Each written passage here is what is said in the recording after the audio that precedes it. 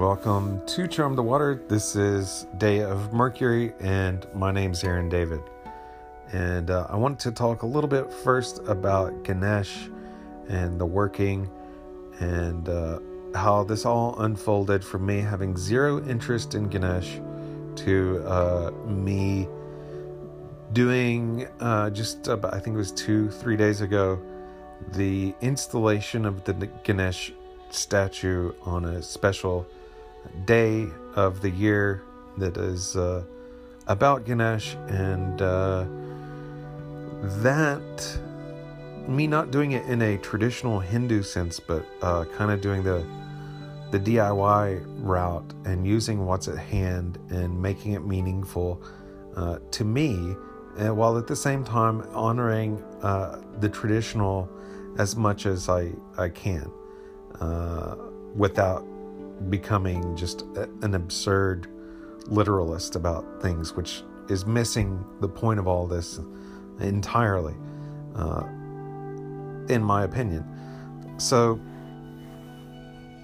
I didn't know exactly why, but I decided to offer rice as one of the things, and just kind of intuited to put the rice in water.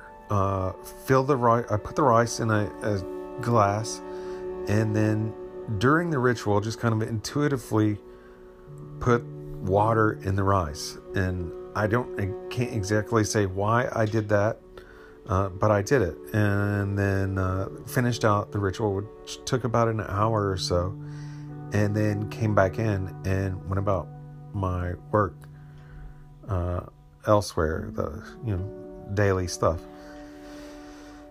And today, the reason why this has happened with so much stuff, like I don't even fully know what I'm doing, but I just do it. And I'll get to that in a minute, kind of expounding on that. But long story short, I'm starting a succulent business, specifically with Trichocereus cacti, and 3 with hybrids and mutants, such as the Cristata San Pedro, which I have a large one that I've had for many years. So basically, I'm taking the experience garnered from a Jupiter working, where the result was working at a greenhouse. And I've thought about this before, and I think I've talked about it, but it's just kind of becoming more concretized and manifesting it in a particular form now, which I have kind of just come to what I need to do it. So the business is going to be called Glenda Faye's Desert Gardens Greenhouse, and it's in honor of my mom, who is Glenda Faye, and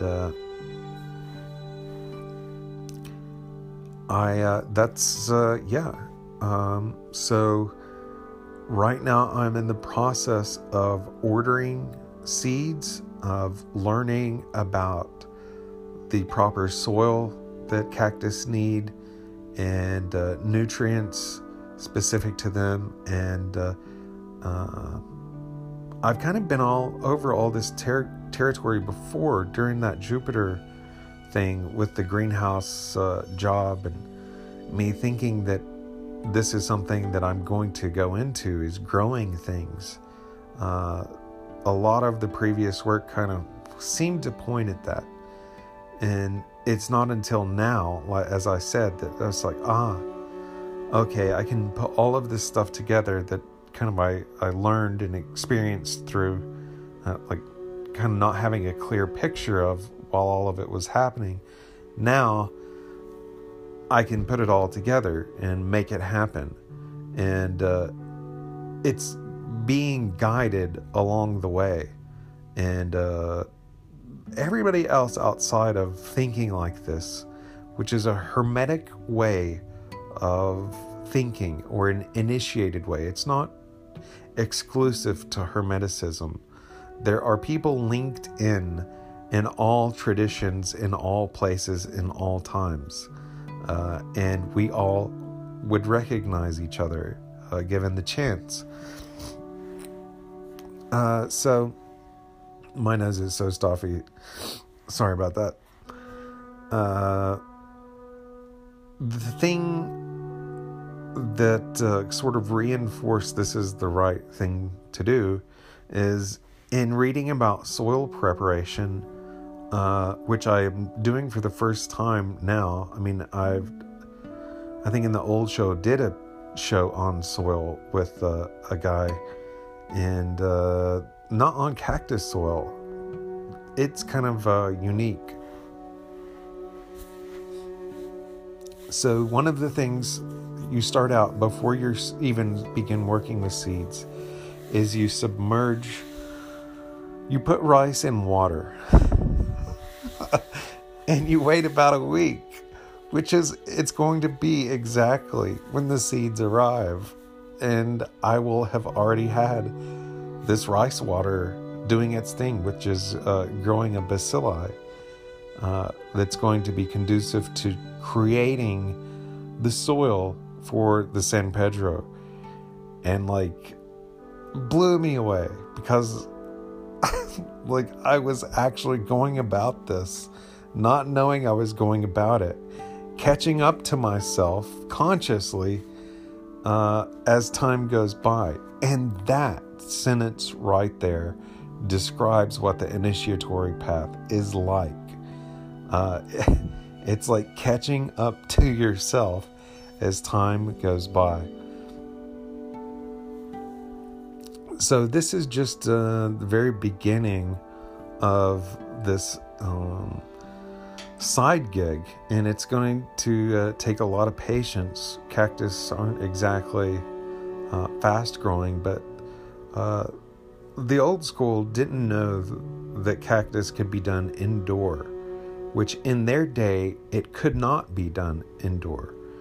They could do up to seedling, but at that point you need some Arizona sunshine or something. But now the LED tech, which I think I've talked about this before, it's up to where it needs to be in the spectrum to allow for growing whatever you want to under it, indoors. I believe I'm just beginning to hear the rain fall outside. So I forget exactly where I was just then, but the point is, I think I have a little special link that allows me to kind of move things along in a smoother fashion than otherwise would be the case. And that special link is Mercury in Capricorn. And I would like to pursue this line of thought by almost creating a cult of Mercury in Capricorn. So if you have Mercury in Capricorn in a tropical astrology, not a sidereal astrology, I'm looking for people with Mercury in Capricorn in tropical astrology. I would be interested in expounding on this, because once I say that, it's become exclusive. It's a club. It's a private entry only, and that's what astrology does. It creates exclusive clubs. But as long as you're all working on the same wheel, it's fine. So even if it's exclusive, it's in the bit larger picture inclusive. So this is a special working for those people that I mentioned, but I'm not getting into that right now. I want to continue with this special link, which you'll hear described in Hermetic writings as simply growing awareness of mind. And there's a lot of traditions that their practices are designed for acquiring that, a better awareness of mind. And I can think of nobody better's little quote than Lon Milo Duquette, because it's so little and yet encapsulates the whole notion. And it's all in your head. You just have no idea how big your head is. It's funny, it has the double meaning, and it's also the truth. So let's see. I guess Gene Wilder and Young Frankenstein, I put that on for Mom earlier today. And there's a part in it where Dr. Frankenstein is transformed from insisting that his name is Dr. Frankenstein, and that is a denial of his birthright. There's a point in the movie where he changes his perception and screams that he is Dr. Frankenstein.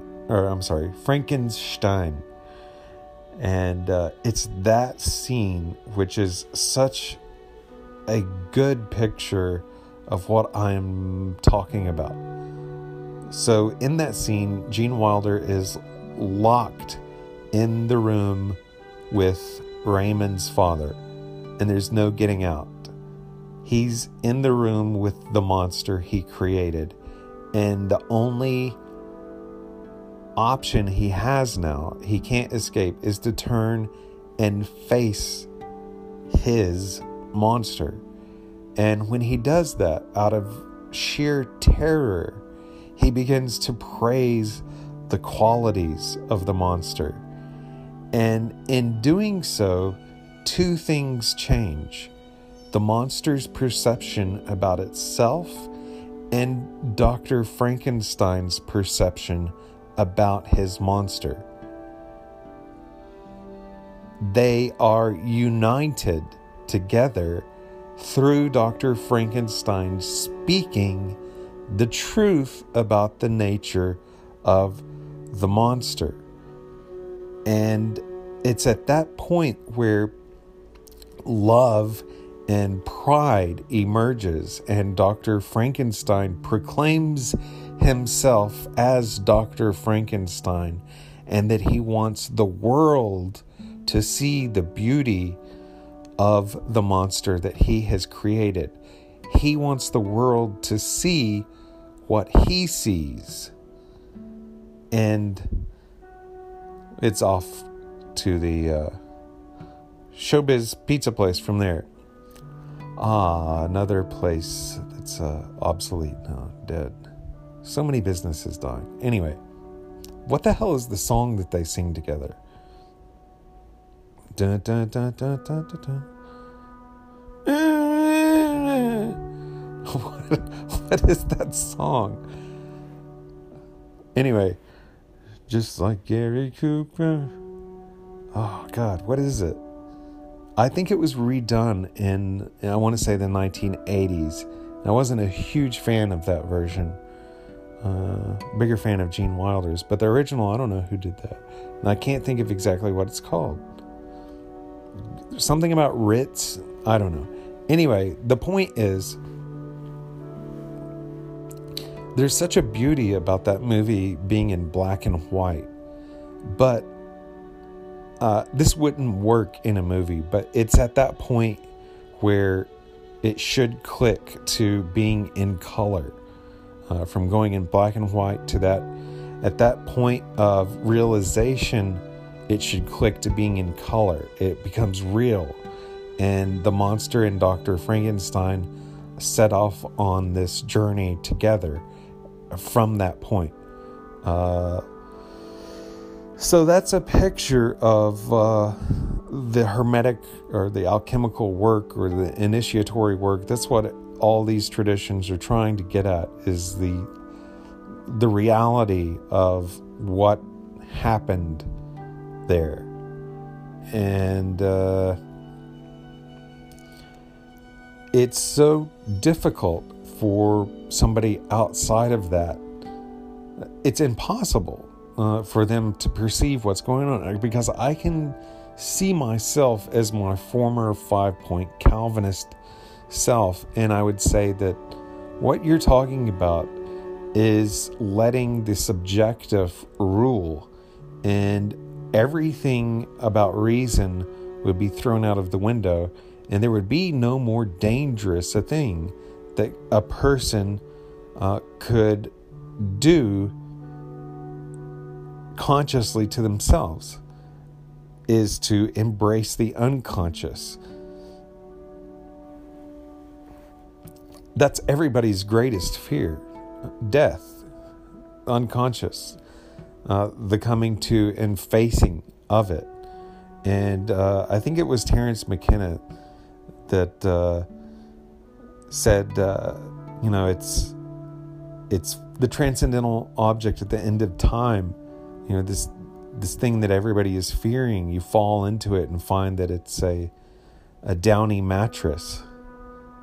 It has been all the time. I think 100% that's the truth. And so that's why, for me, there is no fear anymore.